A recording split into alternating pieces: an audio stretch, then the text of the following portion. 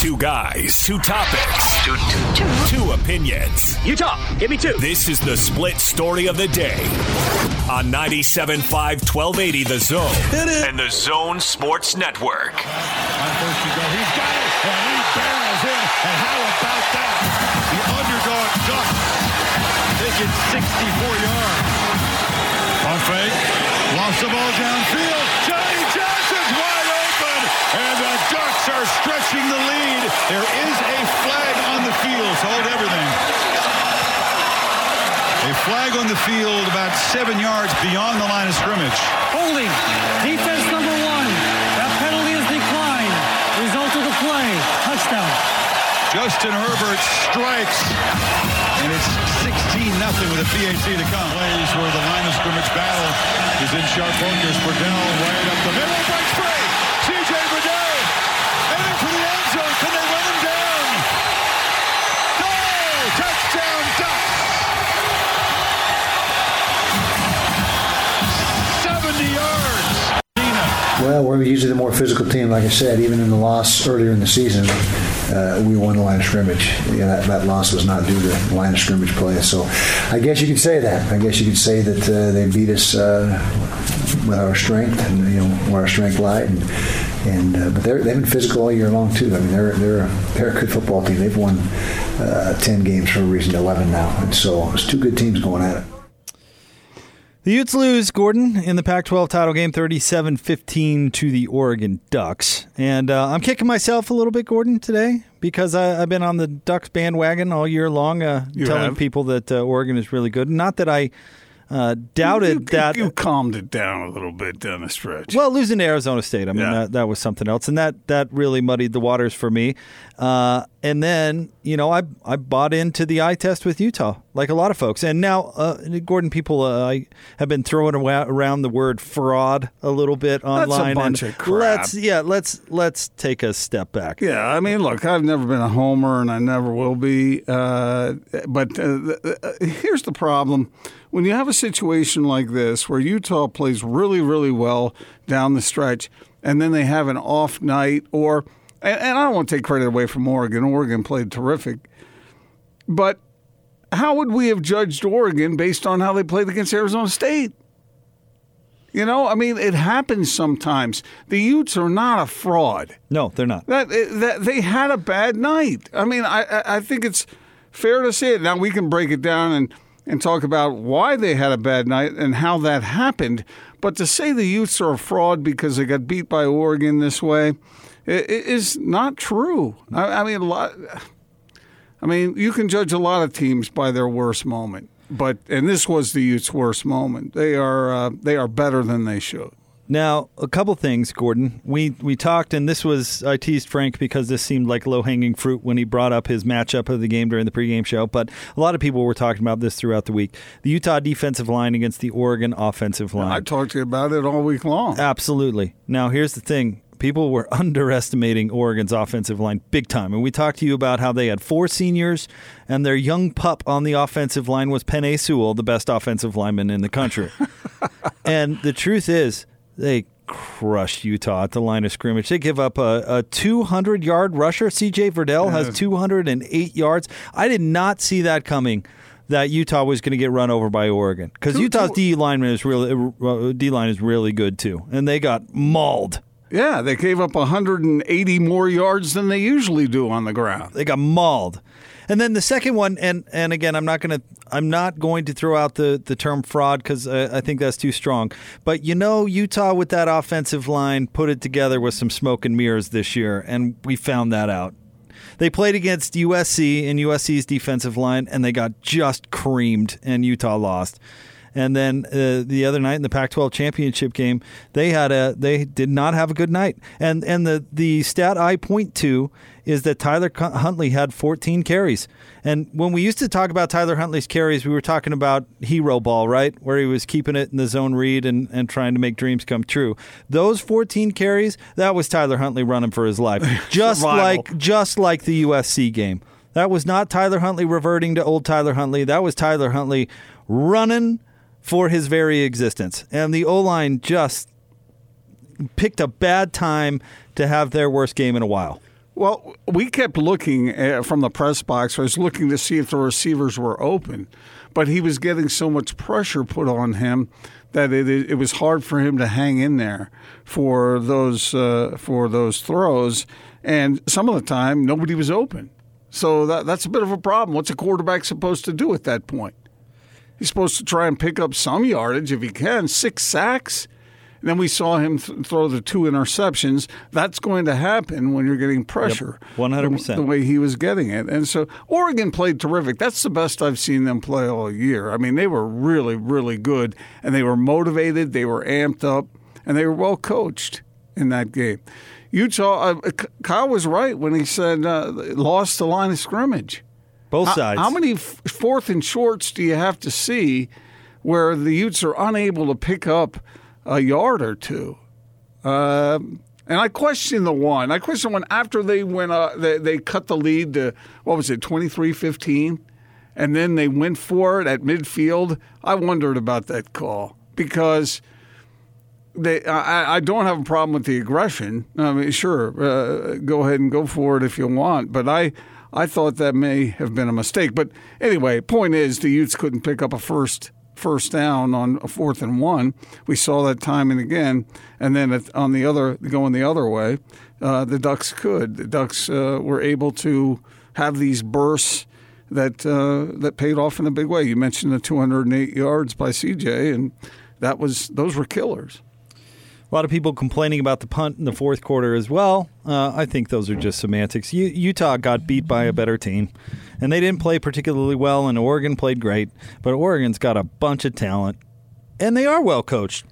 I think Mario Cristobal is doing a great job, and on top of that, he's not trying to copy Chip Kelly. He's doing his own thing up there. It was his own thing, and it was interesting the motivational tactic he used in the week running up to the game because the Ducks were very well aware that everyone was talking about the Utes, and everyone was talking about how tough they are and how physical they are. And that really bothered the Ducks, man. They were highly motivated in that game, and they picked a good time to play their best ball because now they're going to the Rose Bowl, and the Utes, I called it the worst loss in the history of the program. It's not the worst loss in that they got crushed. It's the worst loss considering what their opportunity was. Oh, they had a lot on the line. Everything. Yeah, and they got beat soundly. Yep. So it's not what I thought we'd be talking about today. I really didn't. But at the same time, Utah did make a living off of beating some teams that they were better than, and they should have, by the way.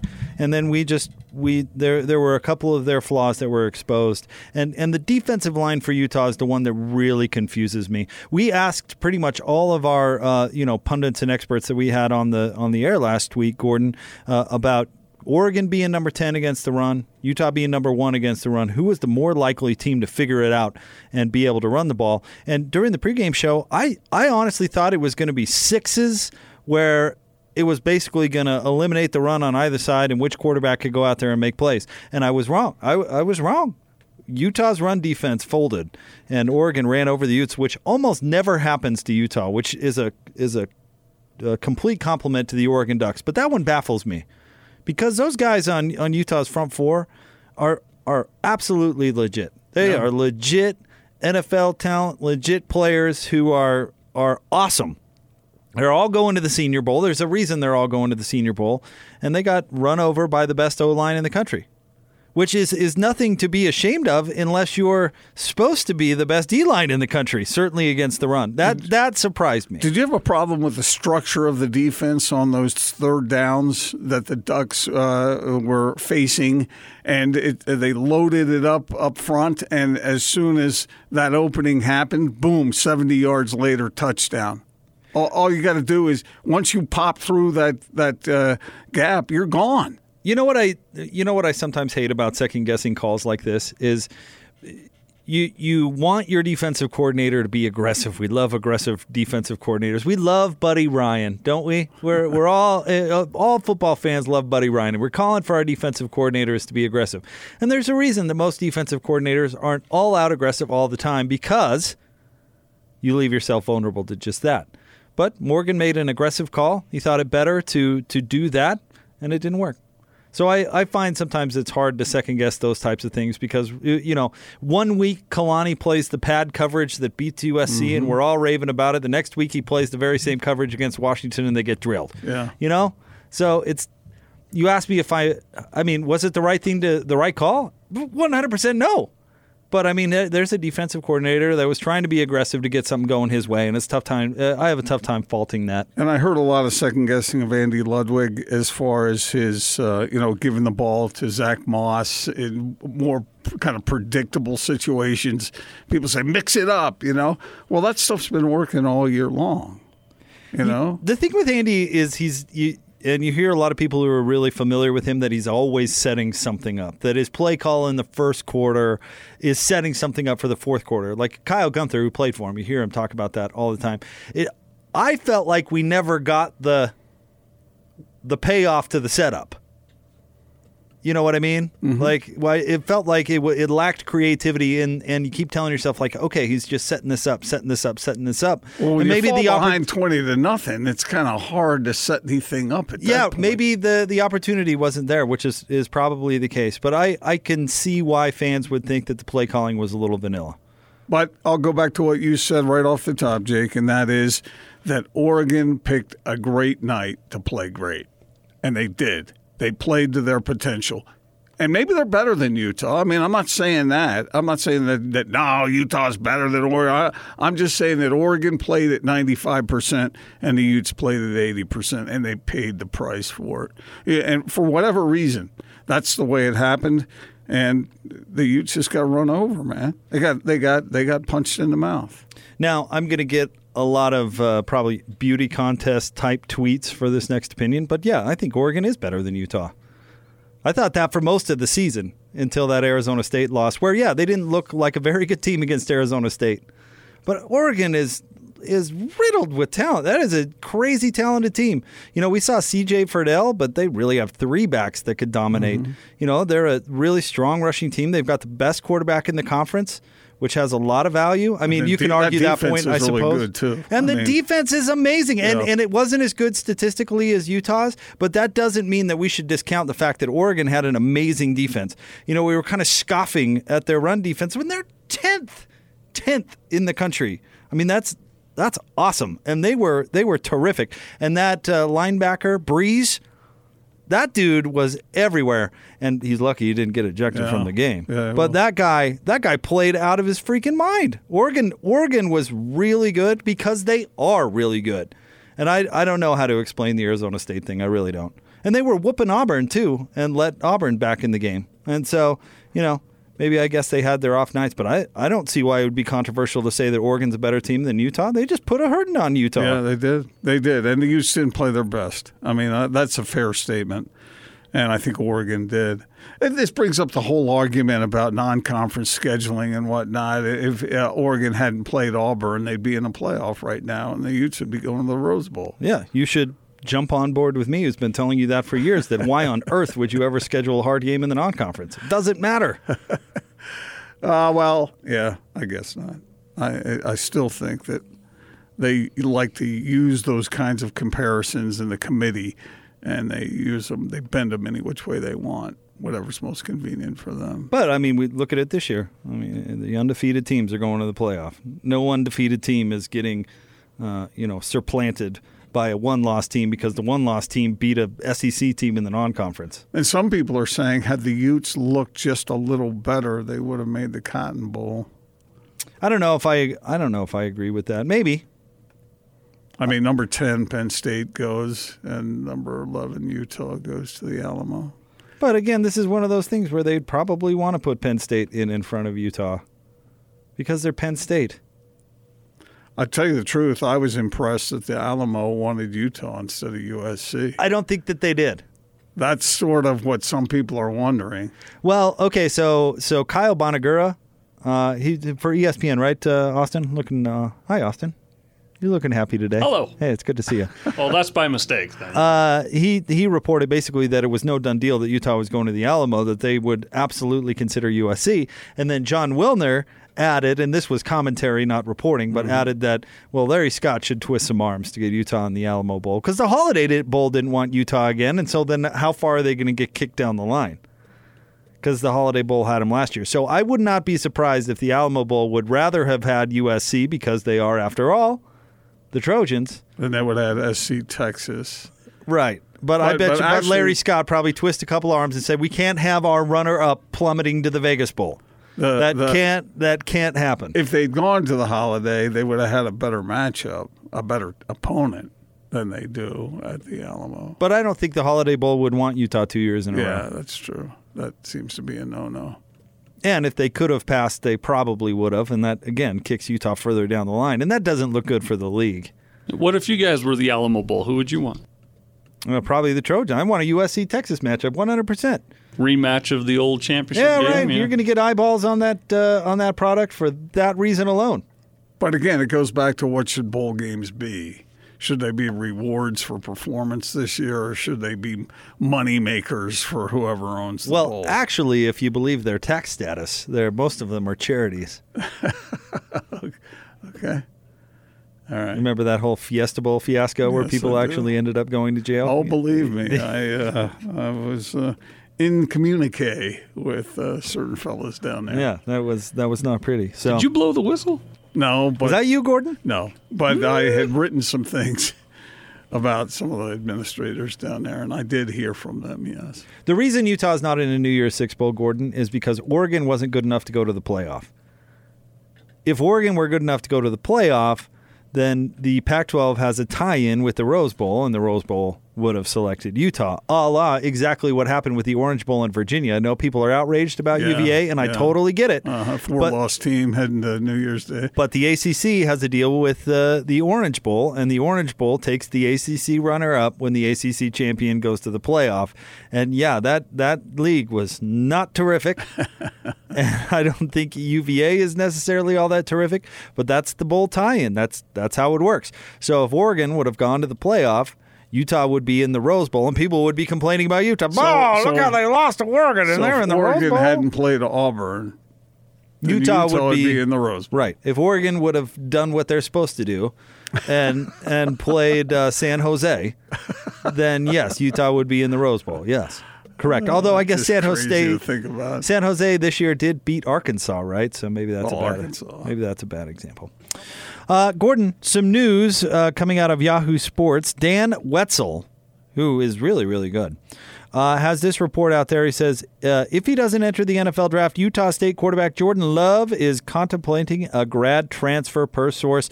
Texas Tech, Oklahoma, and Houston, all possible destinations. No decision made. NFL draft grade will weigh heavily. Gordon, reaction. I don't know what he's doing with Houston, but obviously the Texas Tech connection with Yost and Wells, and who wouldn't want to go play for Oklahoma if you had an opportunity to lead that team? Oh, yeah, with what Lincoln Riley has done with quarterbacks recently? It just hasn't been a good year. We thought that they would take a step back offensively this year. You know, they had some holes they needed to fill, but I don't blame him if he decides to do that. But if I were him and I was a top, maybe first 3 rounds, I'm going. I couldn't agree more. I don't know. When we were talking about this during the break, I said top 2. But, I mean, top 3. We're having the same argument, right? I mean, you go get that cash, and it's a high enough – you just want to make sure you're a high enough draft pick that they can't cut you tomorrow. Pay attention to what I'm doing and be patient with me. You want an NFL franchise to invest in you enough that they give you the opportunity to develop. And if you're an unsigned free agent, I know we saw Gardner Minshew do some things with Jacksonville, but when you're an unsigned free agent, you could be on the street tomorrow without an opportunity. So if I'm first 2, first 3, I'll listen to that argument certainly.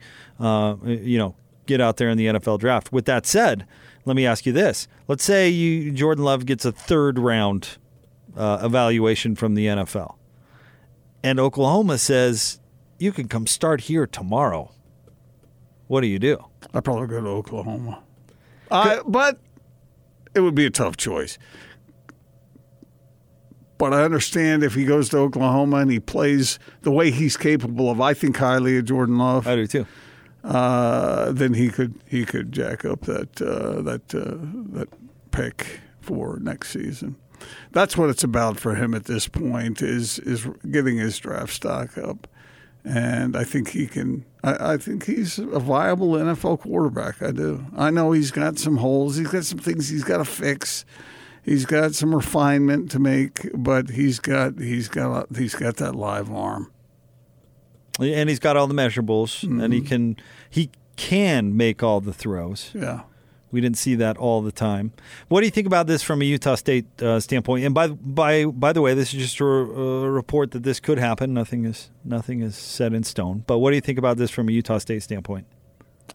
It would be, if I were heavily invested in Utah State, it would be painful to see this happen. If I'm Utah State, I'd rather have him enter the NFL draft than transfer to some other school, because then it makes it look like your program is somehow insufficient. What do you think if you're Gary Anderson right now and you're evaluating your offensive staff?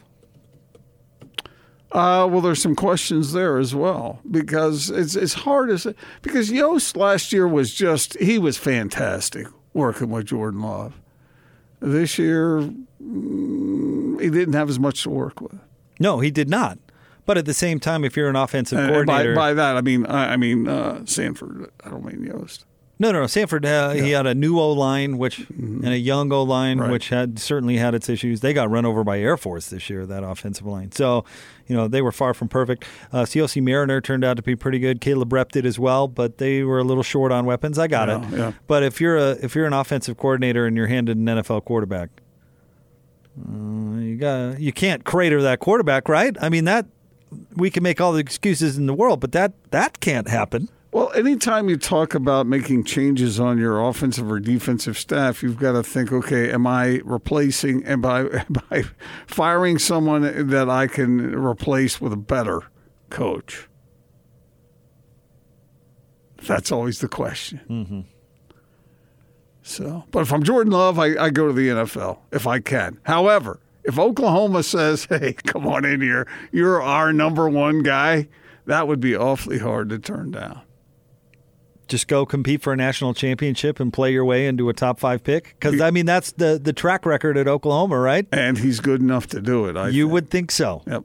I mean, Jalen Hurts, was he going to be drafted at Alabama?